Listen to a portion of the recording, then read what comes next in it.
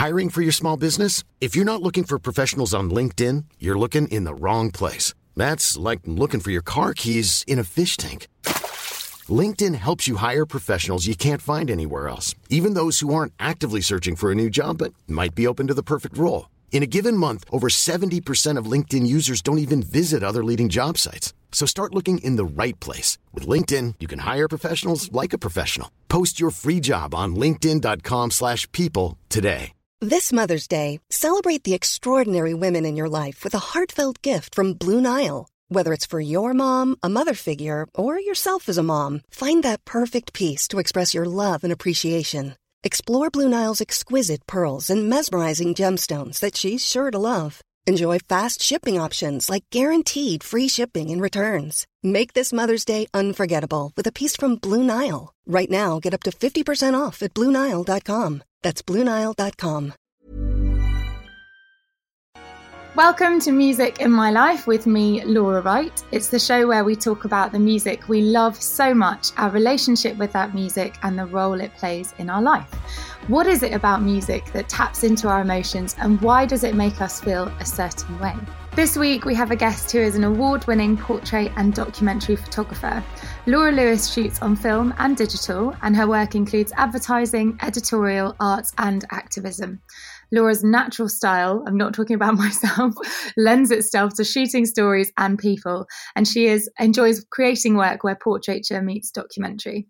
Laura's work has been used in countless exhibitions and books, but to name just a couple of her achievements over the years, back in 2018, she was the winner of the Portrait of Britain, which was part of the British Journal of Photography. And in 2016, she was awarded the Best in Category in the Open Series by the Association of Photographers. And there's many, many more achievements and accolades that she has added to her success over the years, but they're just a couple.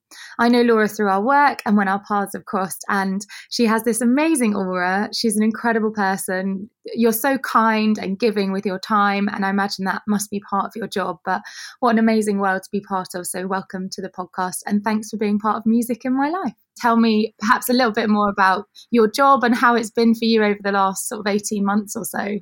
Oh, thank you. That's such a lovely introduction. Thanks for asking me along. I mean, yeah, a few minutes ago when I was asking my partner to hurry up and leave the house, that was not kindness.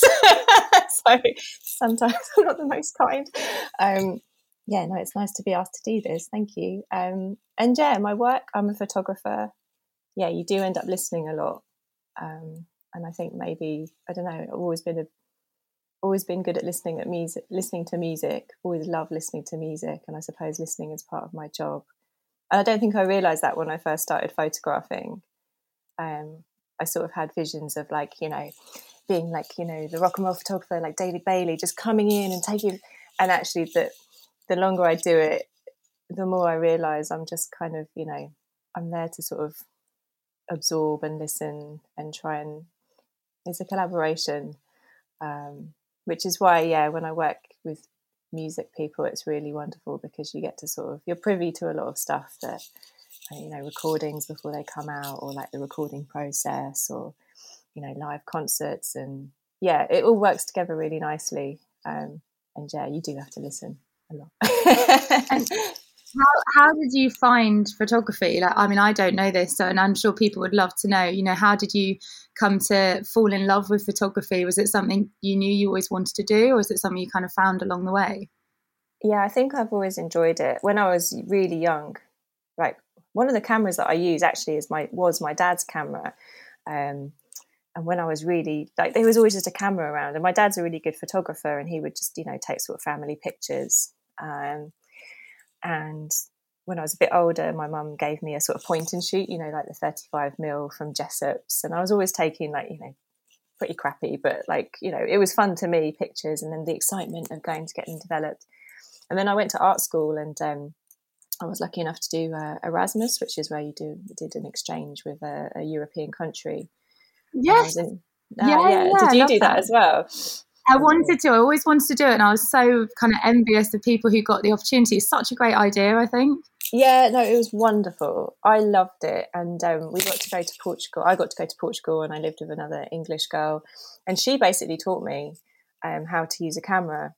And I just got really interested in like live photography of like gigs, and sort of we went to some dance events, I think, and I was just really interested, and we spent all day sort of swanning around Lisbon or in the dark room, and then we'd go out at night and just go to parties and stuff. And it was a really good way to get into photography, because you managed to hide in a dark room when you're really hungover during the day back when I used to drink a lot. So yeah, that's how I got into it. And then just further down the line, I started working in music videos at record labels, and that sort of gave me really good access to musicians, and I built my portfolio and went to night school, taught myself a bunch of stuff, and then got to the point where I just thought, well, if I don't give it a try now, and I haven't totally messed it up yet.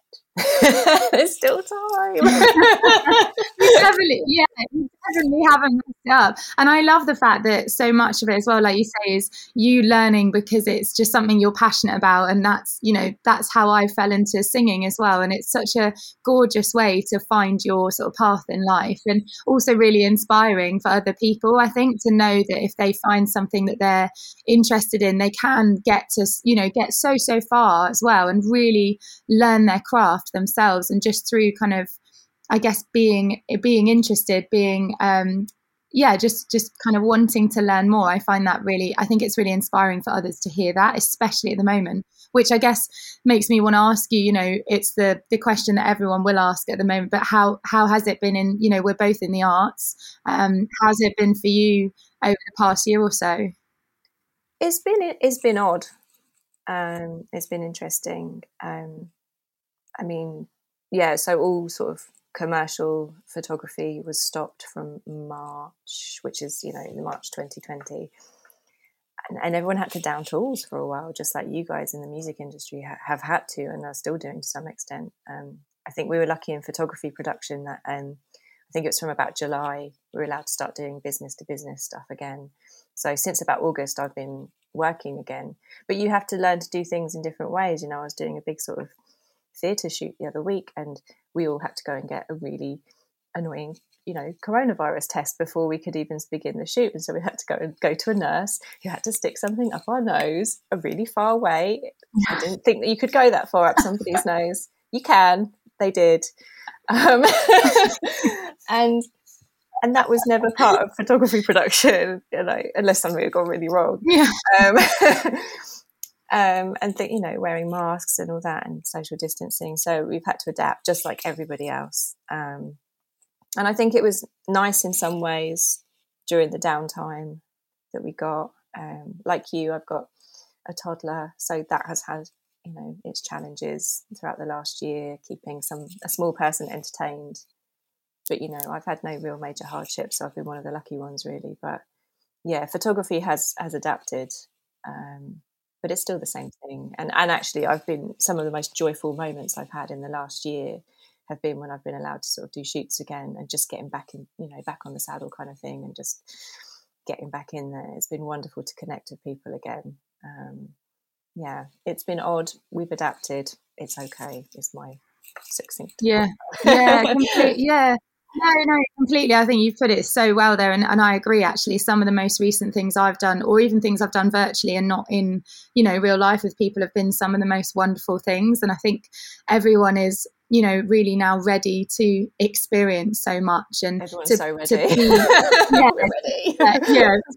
To be with other people, to be sociable, to just live, and I think we've forgotten. And actually that's one silver lining for me anyway about this whole thing, is that I really want to live now. I really want to have those experiences. And I think you can. We've all been guilty in the past, I think, especially if you live in a fast-paced world, where work takes up your entire life. And like you say, trying to keep a toddler busy as you are. Your daughter's a little bit older than mine, and I can't imagine how busy that must have kept you both. But also, like, the silver linings of the fact that you've got all this time as well with your daughter, that you probably wouldn't have had that, right? Yeah, it's been such a double-edged sword. Like, 1 minute you're like, how am I ever going to get through this? And the other, the next minute you're like, it's really nice that we just sat out in the garden today. So yeah, I think it sounds like a bit of a cliche now that we're sort of a year in, but it has taught me a lot about what's important, and a bit of a perspective check, or a big perspective checker. However, now that things are sort of happening again, I can really easily flip back into that kind of must make work, you know, and it's amazing how we go from like, oh yeah, this has taught me so much, to like, I'm so busy. So yeah, I think it's trying to sort of keep yourself in check in terms of what's the word? Balance. There we go. Balance. Yeah, balance. Well, I think also it's I think probably the curse of the self-employed potentially, and or people in our, as I say, in our line of work as well. You feel that you have to be busy, and then, you know, actually, as if it is something creative, you can't ever be too busy because it doesn't allow the space for that, you know, creativity and for the right thing to happen. But and I mentioned earlier, of course, as well that music is really important to you. But I ask all my guests this, and it's a big question. You don't have to sort of answer it fully, but in your life, you know, presumably music, has it always been there, or has it been something that has marked certain occasions? Or, I mean, have you not thought about it before, perhaps? Oh no, well, knowing I was going to do this, I did sort of have it. I don't think I'd realised until you asked me to do this podcast how much music had shaped my life. And then I just realised, actually, from day dot, music has, you know, it's not just punctuated my life, it has actually, you know, steered me at times. And yeah, from the very get-go, I just grew up in a house where there was music all the time. Like my dad, absolute classical nut. And I grew up listening to, you know, whenever there was a car journey, we were listening to Classic FM, we were listening to Radio 3. He taught me a lot. You know, his favourite classical composer was Mozart. I've been to many, you know, operas as a small child, and then, you know, listening to Radio 1 and pop music and Top of the Pops, and getting into music when I was like really getting into it when I was a teenager. It's just always been that I was in bands. I was. Were you? Oh my God! Tell me about that. What? They were not good. They were good. They were fine. Yeah. Well, I learned to play a couple of instruments. I did piano lessons when I was younger, and then I was. The difficulty was my piano teacher lived over the road from us, so I'm really bad at practicing. Like, I'm not good at doing homework, and I admire anyone, including yourself, who can like practice the same piece over and over. I think the reason I became a photographer is I've got a short attention span. So I like to take a picture, move on, take a picture, move on. Whereas, like, you know, repeating something over and over, I find that very hard. And my piano teacher lived over the road. So when I tried to forget my books on purpose to go to my piano lessons, she'd just send me back to the house and say, just get them. I missed the bus numerous times on purpose, but I still had to do piano lessons. And then I got to 14 and I was like, Mum, I'm done with piano. I want to learn the bass guitar. So I learned the bass guitar. So through that, I just got into sort of, you know, I was in some bands in high school, and then another band for a few years. And, you know, we had, you know, a bit of success here and there, and it was a lovely thing to do because we got to record music and spend time in a recording studio, and it taught me a lot about music that I didn't know. So and I worked in record shops. I used to work in a record shop in Norwich called Andy's Records, and I used to work in HMV, and I was a bit of a music snob for a while. I was very blinkered, like, and then what happens with age and, I don't know, acceptance is that your blinkers come off and you realise actually there's more out there. And yeah, my partner is a musician. We met through music and photography. I did some photography work with him. So yeah, it's always been there, and it's punctuated many sort of pleasant and really nasty moments of my life. Like, it's always been like a sort of friend that you can turn to with everything. There's always a song for everything out there, which is helpful, especially through the last year.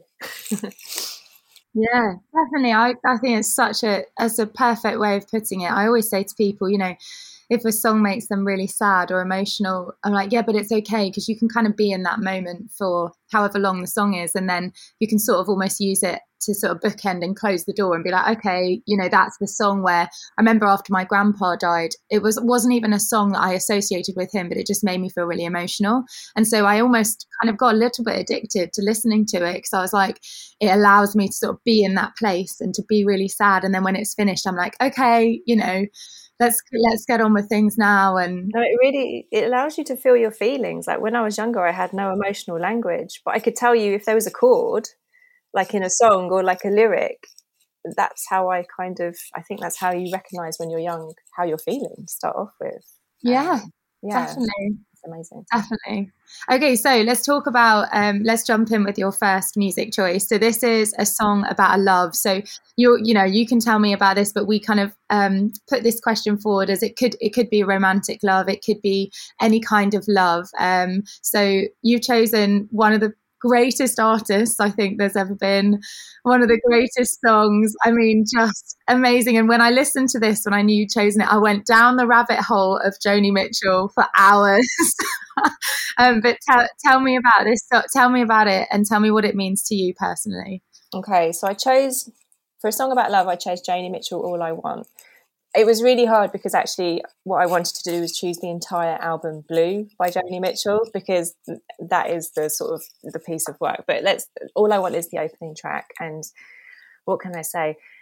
This album, this song encompasses so much about love. And Joni Mitchell in the album Blue just writes so articulately. It's actually given me tingles thinking about how well she talks about love.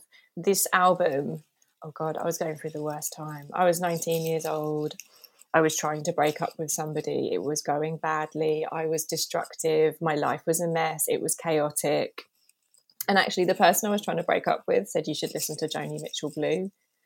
And I was like, don't you tell me what to listen to. And I listened to it. And I couldn't understand how someone had written something so eloquent about all the different elements of love.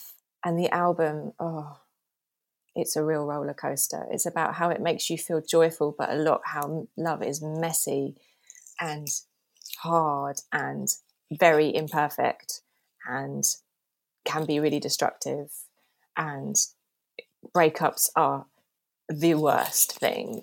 And yet when you are in love, it is the best thing. And how can these two things exist at the same, there's so many, she talks about the kind of the parities, and then just, her instrumentation, the actual sound of the music is beautiful. And her voice. Actually, I want to ask you, you're a trained, singer. How do you rate her voice? What do you think of it? It's incredible. I've never heard, the only other person that comes into my mind is Kate Bush in terms of the clarity and the pureness of her voice, but it still has that emotion and that quality in it that feels real and feels raw. And I actually think as well it's something that I was going to talk about as well with this song, because it makes me a little bit sad that we don't hear music recorded in this way anymore. It's untouched. Her music is not only is she, like you say, she's just an incredible songwriter. It is ridiculous. I mean, I am jealous beyond words of how she can write music and get into music. Like you just said, those feelings, it's insane. And I think there's a jazz element as well that I was reading about her, and she also kind of said that a lot of her music was closer to classical composition. A lot of the tuning, the way she tuned a guitar was really unusual as well. Yeah, because when you listen to her picking, you can hear sound, notes in there that you wouldn't normally hear in a guitar. I don't know. I don't know the guitar well enough, but it is definitely lent from classical. It sounds like it anyway. You're completely right. And it's just this unconventional kind of tuning method that some other people have done, but I think she kind of also talked about how she tried to emulate other artists she loved, but sometimes when she didn't quite get there, she found her own way, she found her own voice. And that's something as well that I think is really inspiring about her whole career, is just that she wasn't afraid actually to be different and to be unique. But going back to the voice thing as well, I mean, the pureness, the way she jumps around notes and the way that it's just bang on every time, but like I say, still has that emotive quality, it's crazy. I mean, it's so amazing. And her backing vocals, when you hear her doing her own backing vocals and she's kind of layering up different Jonies on top of different Jonies, it's absolutely and I think she's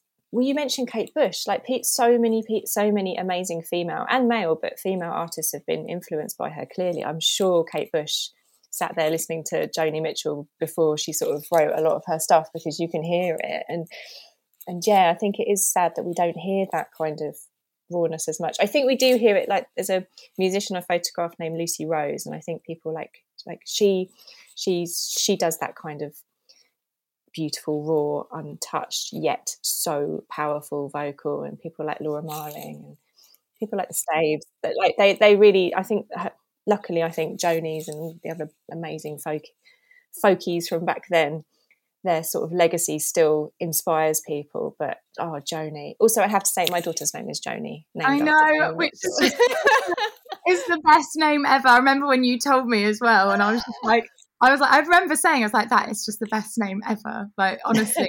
So, she's such a Joni as well. Like, yeah, she definitely is a Joni. Right, well, we'll talk some more about it, but let's have a listen to, this amazing piece of music we're talking about. This is Joni Mitchell's All I Want. I really, really want our love to do is to bring out the best in me and in you. I want to talk to you, I want to shampoo you, I want to renew you again and again. Applause, life is our cause. When I think of your kisses, my mind seesaws. Do you see how you hurt me? Does that take you back to being 19 again? Yeah, it does. It takes me back to being 19, but it also takes me back to what I imagined when I just listened to the song just then, was driving with a group of friends to a group holiday and all singing along at the top of our voices, like along to Joni Mitchell, because it's actually a joyful. She has songs that are so joyful to try and sing along to. Like, they can be about the darkest things, but you're just like whistling and she's amazing. And she has, if we think that, when was it released? 1971, that album. You think the talent. It's 40 years old. No, 50 years old. 50 years old.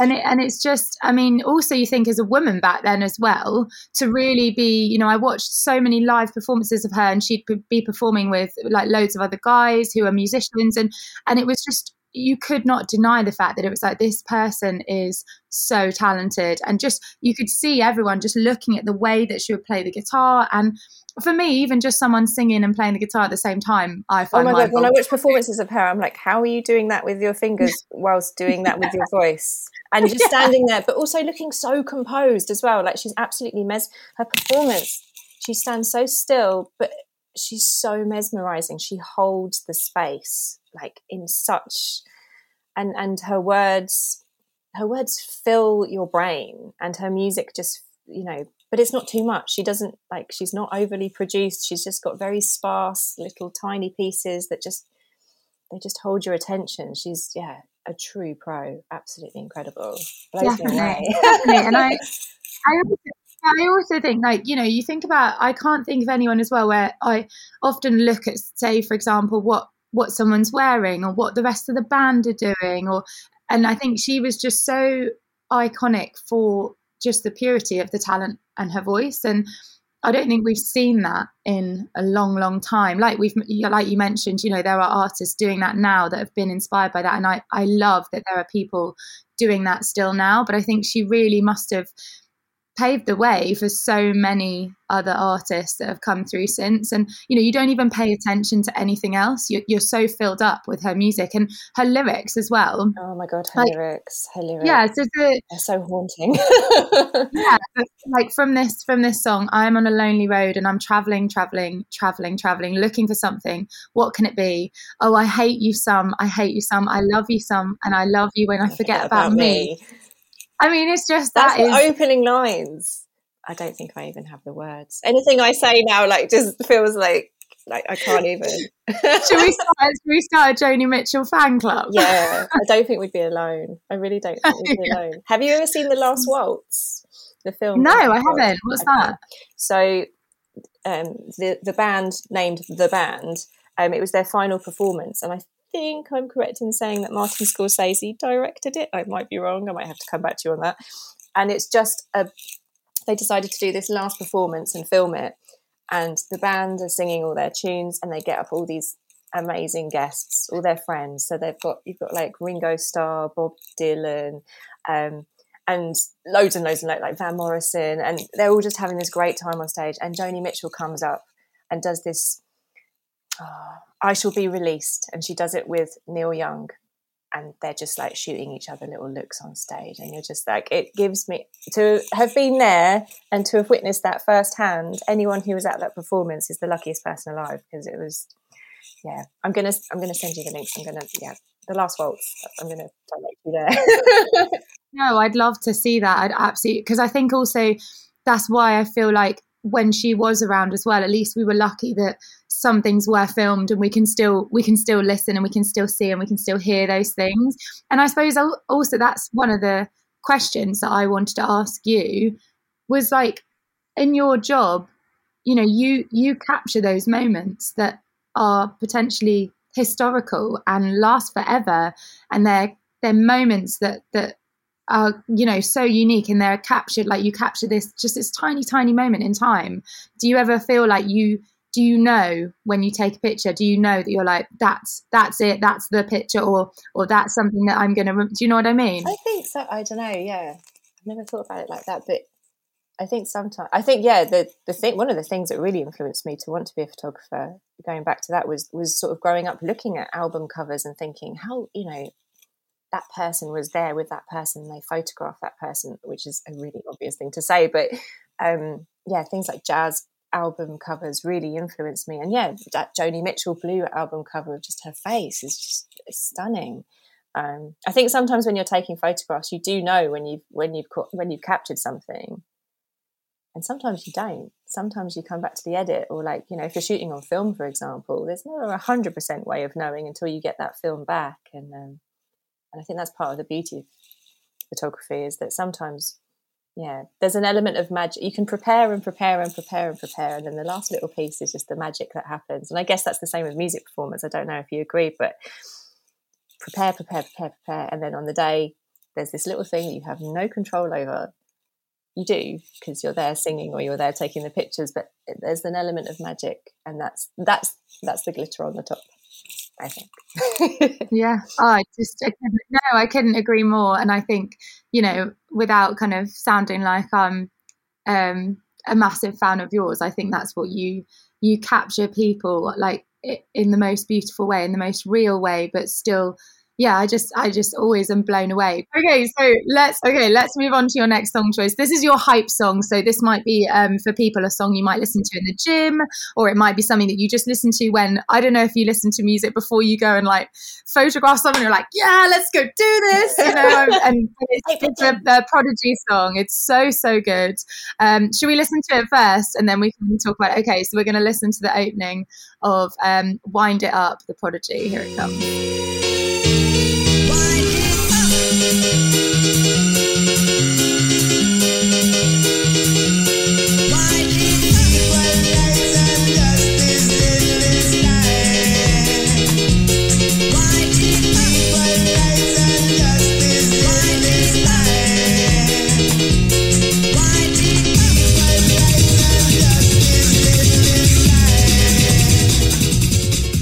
How does it make you feel? Does it hype you up? Are we ready to go on a run now? So ready. Right. So so first of all, yes, this is a hype song in my life.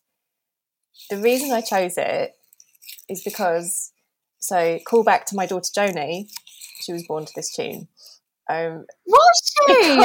So you know, Joni's my first child. I'd never had a baby before, and I followed all the sort of, you know, hypnobirthing and onto NCT, and we'd prepare. And with hypnobirthing, they say, you know, bring some music with you. And I thought, you know, yeah, bring some ambient, really peaceful. And I got my partner Derwin, who's a musician. He makes music under the name of Gold Panda, and so he's an electronic music producer, so he knows his stuff. So I was like, dude, make us he made this beautiful. I'll send you the list. It's the most beautiful ambient, like, amazing musicians, very beautiful playlist. Fast forward to having the actual baby, we were like a few hours in, and the midwife was like, Laura, you need to pick up the pace. And yeah, in the middle of labour, I don't remember a lot, but I remember this point very clearly. And I remember saying to Derwin, on my Spotify playlist, there's a playlist called Loud Shit. You need to put it on. And on that playlist is basically loads of the things I grew up like going out dancing, raving to, like jungle, techno, breakbeat, rave, and everything in between. And yeah, we had a rave. To get a baby out of my body, it turns out I need to listen to jungle and techno. I love it. And she was born to the prodigy. Honestly, that is genuinely, that is such a good story. I love that. It's like, what did you get born to? Loud shit, basically. Loud shit. Okay, that's how it works. Loud shit. And it's such, in a way, I wish that she'd sort of been born to, but actually, if you meet her, you can understand why she wanted to come out to that music. She loves the beat.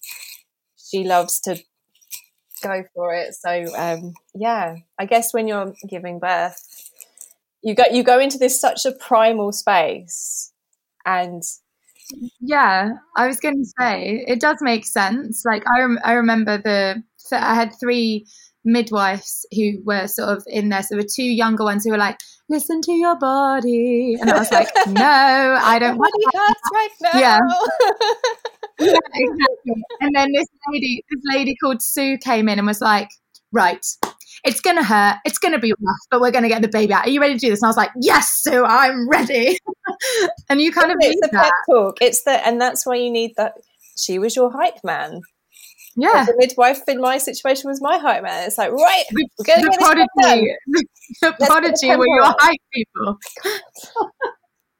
That's so good. I love it though. And I mean, so this was obviously like a band originally from Essex, which I didn't know about either, but they were, so was this something that you know, apart from obviously, you know, the beautiful story of giving birth to your daughter, is it like you actually out, you know, raving?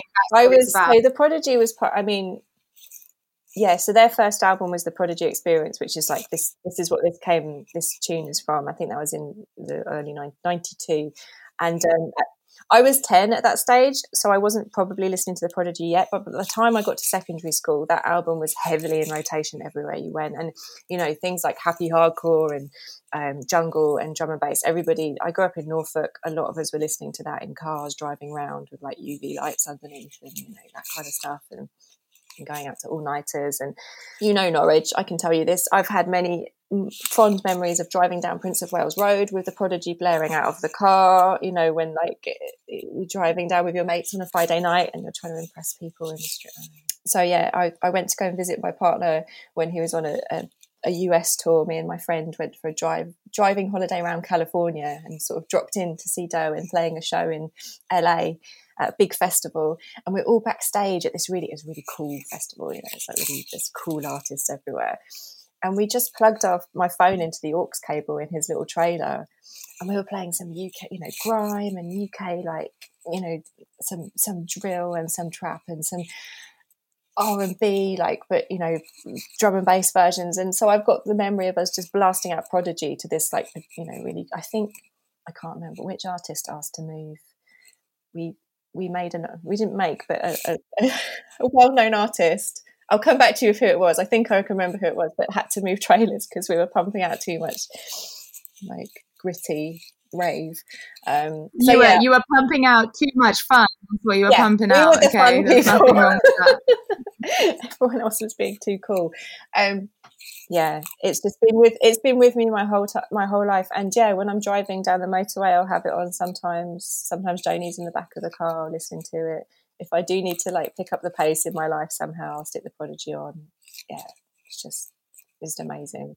I think we all do. I love that you're saying, you know, that like your hype song as well can mean so much more than just something physical. You know, like you say, if you need to just pick up the pace, or you need to make a bit of a U-turn in the way that you're thinking, it's a distraction as well. And it's sort of the opposite, I suppose, from what we're talking about before with Joni Mitchell. It's like, this feels like, for me, it's like this way that you can literally kind of snap out of something, and you can almost not focus on the music because it's just got a beat that's repetitive. It allows you to kind of be elsewhere. And I also think it's, you know, with this as well, with the Prodigy, Keith Flint committing suicide in 2019 is again another. It happened a few days after Joni was born, or like a week or something after Joni was born. Yeah, it was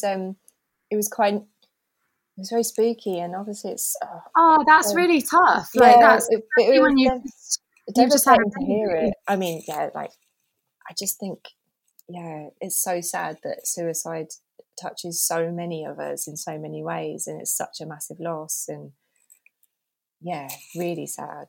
Really And I feel sad. like we're still not in a place as a society where we can talk about it or say it that easily still. And I think we're getting there, but I do think it's like you say, so many people, everyone I've spoken to has in some way been affected by it, and even so much more sadly now as a result of everything that's happened in the world. And so I think hopefully it is something that, you know, what comes out of COVID as well is there will be issues so big with mental health and well-being, but I hope we can talk about it a bit more, because there's so many people, like you say, who are affected by it. Yeah, I've noticed that, like, even on the telly at the moment, like I've noticed even on like ITV, there's sort of primetime programs now where they're encouraging people to learn how to talk to each other. And I think, yeah, things like, I mean, podcasts, what an amazing tool that this has been during. Podcasts have kept me going through lockdown, because I've been able to listen to other people. Like, I've been listening to people like Brené Brown and Tara Brach and people like that, who are just, oh my God, I love her. I love her. Yeah. So Brené Brown and Tara She's Brach, amazing. and also podcasts that are maybe like slightly lighter, but also like, well, people like yourself, like, you know, you've done amazing podcasts, but you always like talk to people really in depth about feelings and stuff like that. And I've been listening to a lot of Adam Buxton and Louis Theroux as well. And it's nice to listen to people talk about stuff, but when they really start talking about their feelings and stuff, which I've noticed is the sort of the ones that I listen to are people who really, I don't know, what's the word, just get into it. And so things like that are really going to be helpful. Yeah, it's real, isn't it? Yeah. I mean, Brené Brown and Tara Brach have just been like, oh, they've just kept me going, really kept me going. I don't know Tara, I don't know that. I know Brené Brown, and I've listened to a lot of her stuff, and I genuinely, like, I'm not really someone who ever got into TED Talks, but I watched hers, and I actually was like, okay, yeah, I'm really interested in this. It's so good. And I think you're right, like podcasts, is because it's a space, there aren't any boundaries. So if you get into something and it feels right to talk about it, or to get into that depth. And Adam Buxton, oh my, what an amazing character, what an amazing brain, you know, you can just see he's so interesting, like, yeah. Amazing. No, I think, lockdown has been tough. And I think you're right. I think that in terms of mental health, there are going to have been people who have fallen through the gaps. And that is, I think that's going to be the sad reality of it.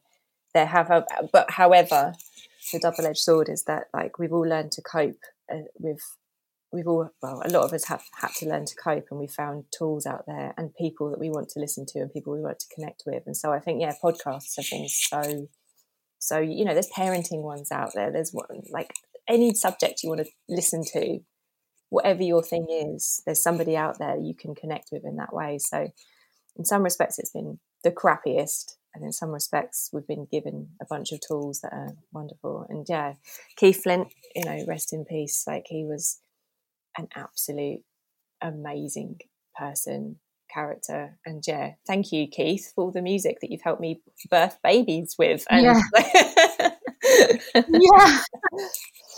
Yeah, exactly. I think he would have absolutely loved that to know, you know. And I think you're right. Just what a force of energy, force of nature, and change the music scene, you know, like a lot of the people we're talking about today were innovative in so many ways. Hey, it's Danny Pellegrino from Everything Iconic. Ready to upgrade your style game without blowing your budget? Check out Quince. They've got all the good stuff, shirts and polos, activewear, and fine leather goods, all at 50 to 80% less than other high-end brands. And the best part? They're all about safe, ethical, and responsible manufacturing. Get that luxury vibe without the luxury price tag. Hit up quince.com/upgrade for free shipping and 365-day returns on your next order. That's quince.com/upgrade. Burrow is a furniture company known for timeless design and thoughtful construction, and free shipping. And that extends to their outdoor collection. Their outdoor furniture is built to withstand the elements, featuring rust-proof stainless steel hardware, weather-ready teak, and quick-dry foam cushions. For Memorial Day, get 15% off your Burrow purchase at burrow.com/ACAST and up to 25% off outdoor. That's up to 25% off outdoor furniture at burrow.com/ACAST. Hey there, it's Michelle Norris. I'm host of a podcast called Your Mama's Kitchen. When I travel, I'm usually looking for a way to find a taste of home when I'm not at home. And one of the things I love to do when I am at home is entertain. And Airbnb allows me to do that. When I was in California recently, I rented a house that had a great kitchen. And when we were sitting around the table, we were all thinking, we're in someone else's house. Someone could be in all of our homes as well. If you have a home, but you're not always at home, you have an Airbnb. Your home might be worth more than you think. Find out how much at airbnb.com/host. Hi, I'm Vernon Kay. And I'm Holly Mackay. And we're here to tell you about our brand new podcast, Parenting Past the Pandemic, brought to you by Aviva. Yes, we're going to be delving into a whole heap of parenting topics, from the generational gap to online safety. And some of the big topics which have come up through the pandemic, such as helping to manage our kids' anxieties and how we can affect the world they'll grow into. Parenting Past the Pandemic. Find it wherever you found this podcast. This next artist you've chosen, I didn't know a lot about Sylvester as a person, as a character, and I've fallen in love, and this is a song that reminds you of good times. Let's have a listen to it, because I want to hear it because I love it so much. So this is You Make Me Feel Mighty Real, Sylvester.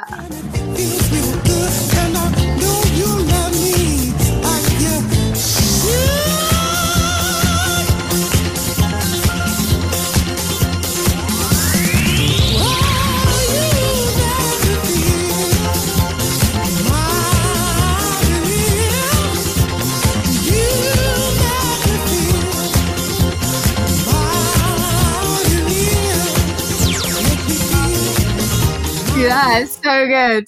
So, you listen to this piece of music, I start smiling, you start moving, can't help it. So I'm not surprised this is a song that reminds you of good times. But is it a specific memory, or is it kind of like an area of your life? Yeah, I think it's going out dancing, isn't it? I can't remember the first time I heard it, but I can remember many instances of dancing to it. A friend of mine, also named Laura. There's lots of us. Laura Hurley, hello if you're listening. For a few years, we run a very small club night where we raise money for charity. And we are not DJs. We are not club night runners, but we did it anyway in really small East London venues. And I remember before our first one, I was making playlists and things like that. And I just remember thinking, how cool is it going to be if we get to play this tune at the top, peak volume, not peaking, not distorting, but, top volume. And all the sort of it reminds me of is anybody going to come? And the first night we did, 180 people came through the door. And that was just the best feeling. And I remember playing, we made loads of mistakes. I accidentally played 2 Green Day songs back to back because they come very close to each other on the album, which is people were like, wow, you played 2 Green Day songs back to back. I was like, yeah, it's a mistake. But I do remember things like that happen when you're not a DJ, because we're not professionals.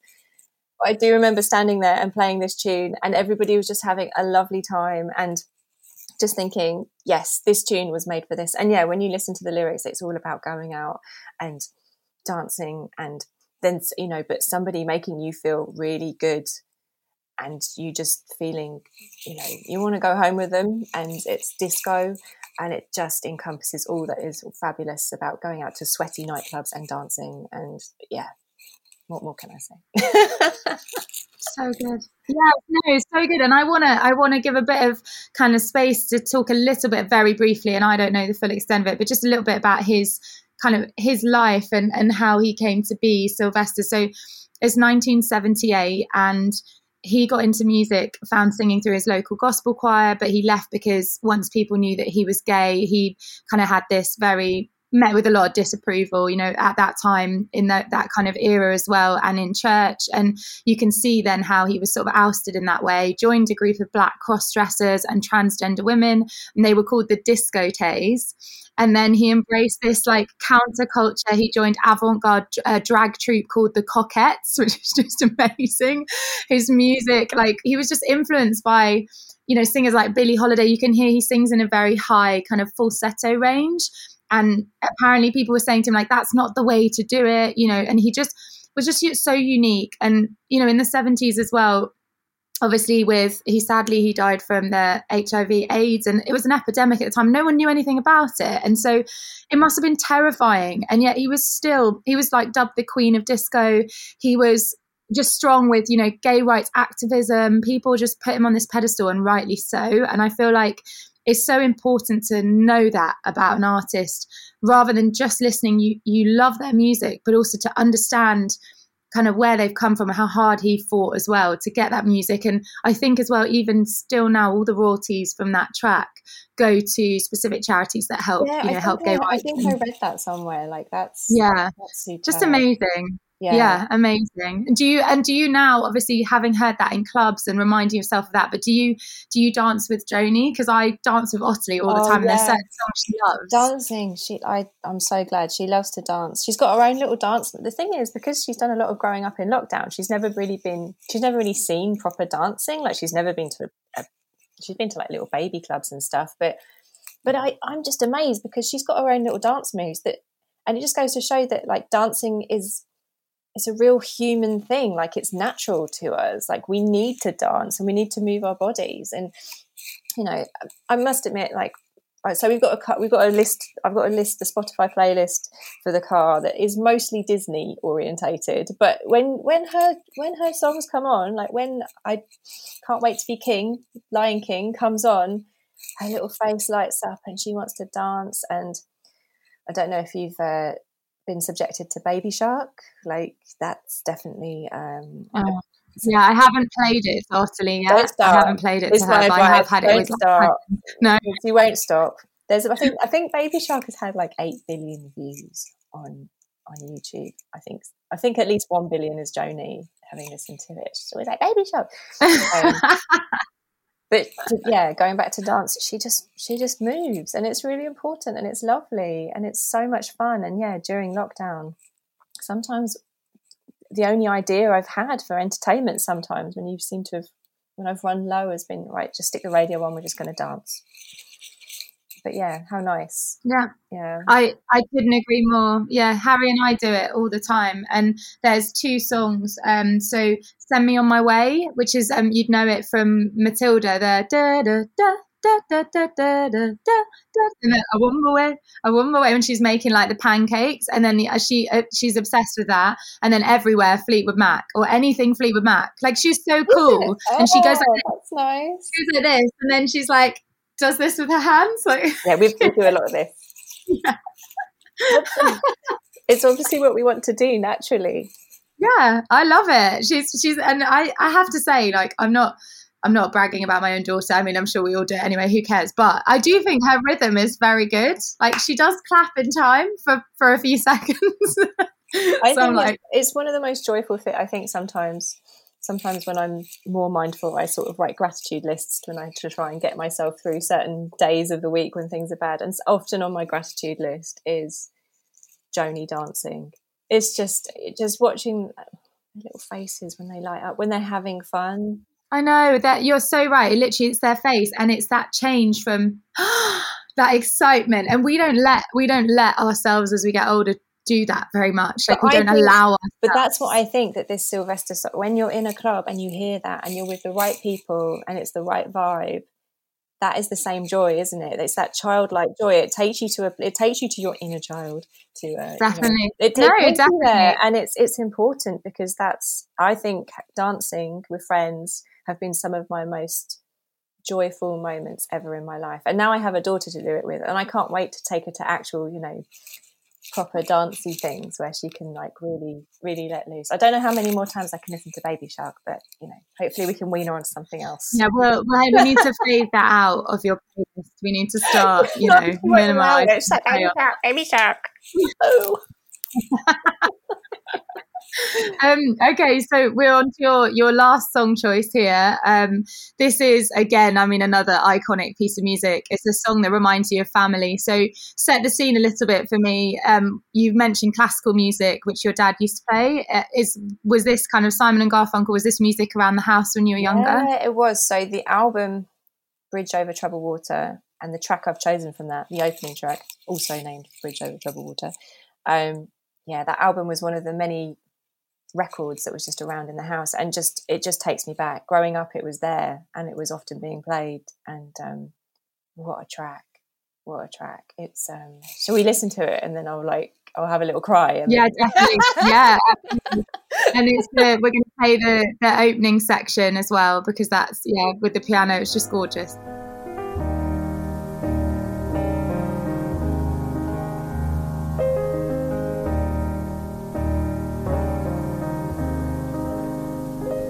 When you're weary, feeling small, when tears are in your eyes. That makes me feel quite emotional, actually. It always does that. I don't know what. Yeah, it's I mean, what can I say? It was it's from an album that was always often being played around the house. And also, when you're growing up, we didn't have the internet or anything, so it was just like what selection of music was there was what selection of music was there. There was no, so you got used to listening to the same albums over and over. And I don't know if it was my dad's or my mum's album. I don't think it could have been my dad's album, because he professes that pop music stopped being good in 1964. I don't know what happened in 1964, but according to Trevor Lewis, didn't go anywhere after that. So, and this was from the 70s. So it must have been my mum's. Don't know. We have to find out what happened. That's one of the. That's a quote you need to hold. You need to hold on to that quote for a long time. He's totally right. I thoroughly disagree. But anyway, he's written Joni Mitchell off for starters. I mean, that needs to be sorted he's out. Off all my choices by just saying that. So no, Dad. So it was always around this album, and I have fond memories of being little and sort of dancing to the more up tempo numbers Cecilia or Baby Driver. I always promised myself that the first car I ever owned, I would play Baby Driver in it when I was driving around. I don't think I did, but that was always my wish. Do you remember what your first car was? So, well, technically speaking, my first car was a Citroen BX, which, for those of you who know what a Citroen BX is a very boxy, weird Citroen. But I never got to grips with it. My dad was trying to teach me to drive, and that was not a good combination. So we sort of sacked that off. I actually got a professional to teach me. Didn't really go anywhere. Yeah, no, it never is. Harry taught me, started off teaching me because I didn't drive. Because started, didn't finish, definitely not. I mean, very intense situations. There was no music in the car at that time. But yeah, I always had I wanted to play that in the car. But Bridge Over Troubled Water is such a tune. Just it starts up that opening piano. I think I was during a very boring summer holidays when I was a teenager. I taught myself to play that intro. It took a long time. Remember, I'm not good at practicing, so it was very. I was very bored. And it's such a beautiful melody. And the song it starts off so little, but it gets bigger and it gets bigger. And it's just constantly crescendoing until the end of the tune, when those strings are at their peak. And it just finishes on such a big bang. I can't remember, what is that when things just keep, what is it in classical music where things keep getting bigger and then rallentando? Like that at the end. Big. So a massive crescendo, and then if it slows up at the end, and it's a big moment. And just the the message of whatever happens, I'm going to be there for you, basically, which is that's been my experience. No family is perfect, but I can honestly say that at times in my life when I've really needed help. And I have had times in my life where, I've definitely had my destructive moments and I've caused chaos. But there's been times in my life where I picked up the phone, absolutely beside myself, and said, "Dad, can you come and pick me up?" And he's always done it. Or, to my mum, ringing her at 3 a.m. because I'm upset about a boy and it's 3 a.m. and I've forgotten it's her birthday, she still answers the phone. And that, that's what sort of family is about, really. Is, well, there's also, other elements as well. So that's what I love about this tune. And just, Simon and Garfunkel, what an interesting combination of people. They ended up hating each other for a while. It was just... I know. Yeah. Completely. I know. And I find it hard to sort of talk about them as artists because it feels like it was so complicated.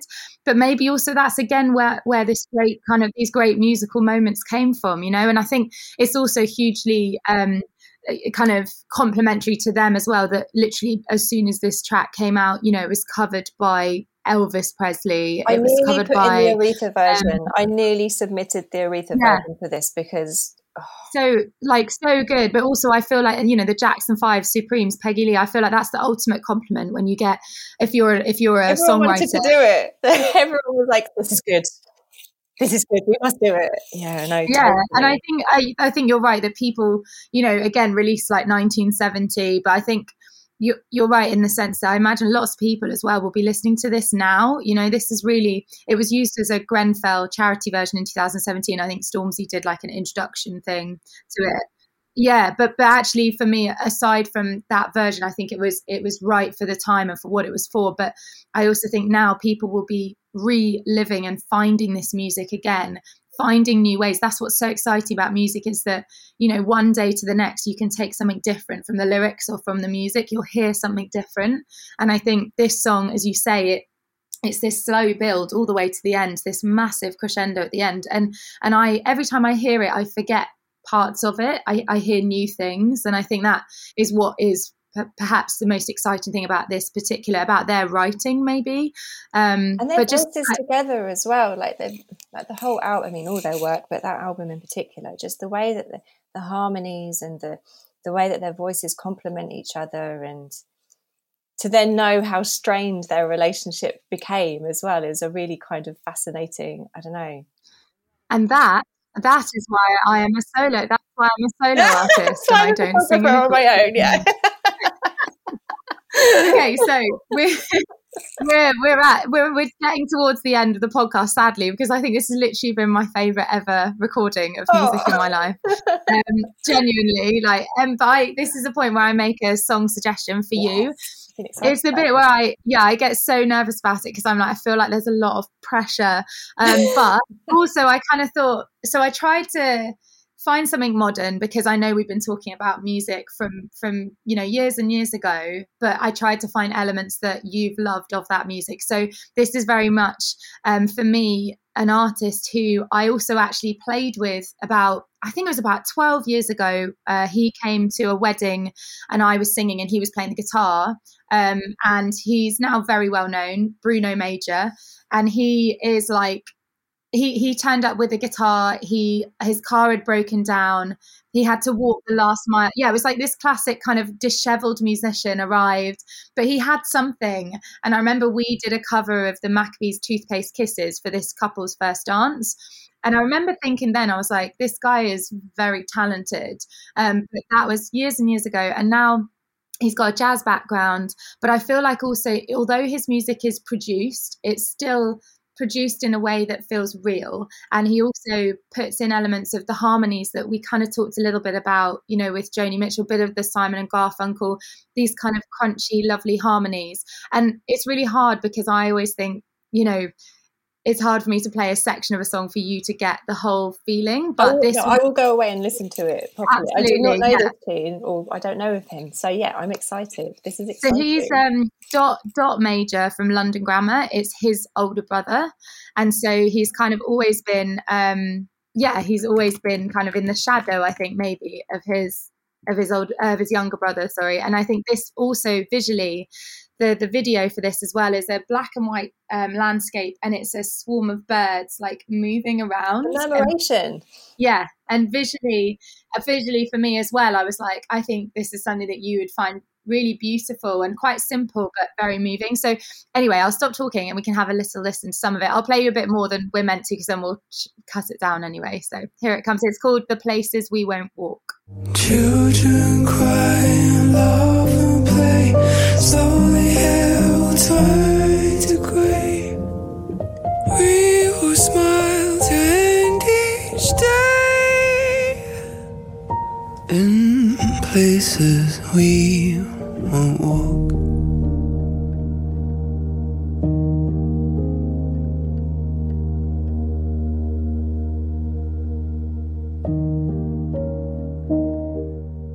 There we go. He's got range. Yeah, he's got He's really high. really high, but also just like, and all of his music's quite different, so it's hard to find. There's definitely a theme, but it's hard to find like one song that explains what he does. But I feel like the harmonies in it, and anyway, you know, it's something that I'm excited to listen to more. I'm not familiar with his work, so I will do my homework for this. I will do my practice, and I shall listen to him, and I shall get back to you with my thoughts. I won't forget my books. Yeah. Listen, Laura, you are. I love you to bits. I think that your song choices are amazing, and I think, as I said at the start, you're such a beautiful person. You have a beautiful family, and I'm so delighted that you have been able to be my guest today. It genuinely has been my favourite episode. I don't think I stopped smiling. And bless you. No, it's just back at you, man. Like, from you too. This is, it's been an absolute pleasure. Thank you. I'm very grateful to have been asked. And yeah, like I said, like, podcasts have got me through this. So to have been asked to sort of sit and dribble what's in my brain out to people is actually, it's really flattering and nice. So thank you for asking me. And yeah, I love your work. And yeah, it's nice to talk to somebody who also has a small person and a family and, you know, juggling all the plates. Yeah. So I'll think of you when you're hearing Baby Shark later on instead of Joni. Just don't start. Anyone who's thinking about listening to Baby Shark, don't start. It's a slippery slope. Well, thank you so much, and we'll see you very soon. Take care of yourself. Thank you. Bye. Thank you. I really hope you've enjoyed today's podcast, and I'd love to hear about your favourite piece of music. So make sure you pop a comment on Apple Reviews with your song choice and the story behind it. I'm going to be reading out some of your stories in an upcoming minisode. Also, we've now put our guest song choices in the show notes, so if you want to hear any of their songs again, you can find them there. Thanks so much, guys, and see you next time. Normally, being a little extra might be a bit much, but not when it comes to healthcare. That's why United Healthcare's Health Protector Guard fixed indemnity insurance plans, underwritten by Golden Rule Insurance Company, supplement your primary plan so you manage out-of-pocket costs. Learn more at uh1.com. Imagine the softest sheets you've ever felt. Now imagine them getting even softer over time. That's what you'll feel with Boll & Branch's organic cotton sheets. In a recent customer survey, 96% replied that Boll & Branch sheets get softer with every wash. Start getting your best night's sleep in these sheets that get softer and softer for years to come. Try their sheets with a 30-night guarantee. Plus, get 15% off your first order at bollandbranch.com. Code BUTTERY. Exclusions apply. See site for details. Hey, it's Paige DeSorbo from Giggly Squad. High quality fashion without the price tag. Say hello to Quince. I'm snagging high-end essentials like cozy cashmere sweaters, sleek leather jackets, fine jewelry, and so much more. With Quince being 50 to 80% less than similar brands. And they partner with factories that prioritize safe, ethical, and responsible manufacturing. I love that. Luxury quality within reach. Go to quince.com/style to get free shipping and 365-day returns on your next order. Quince.com/style.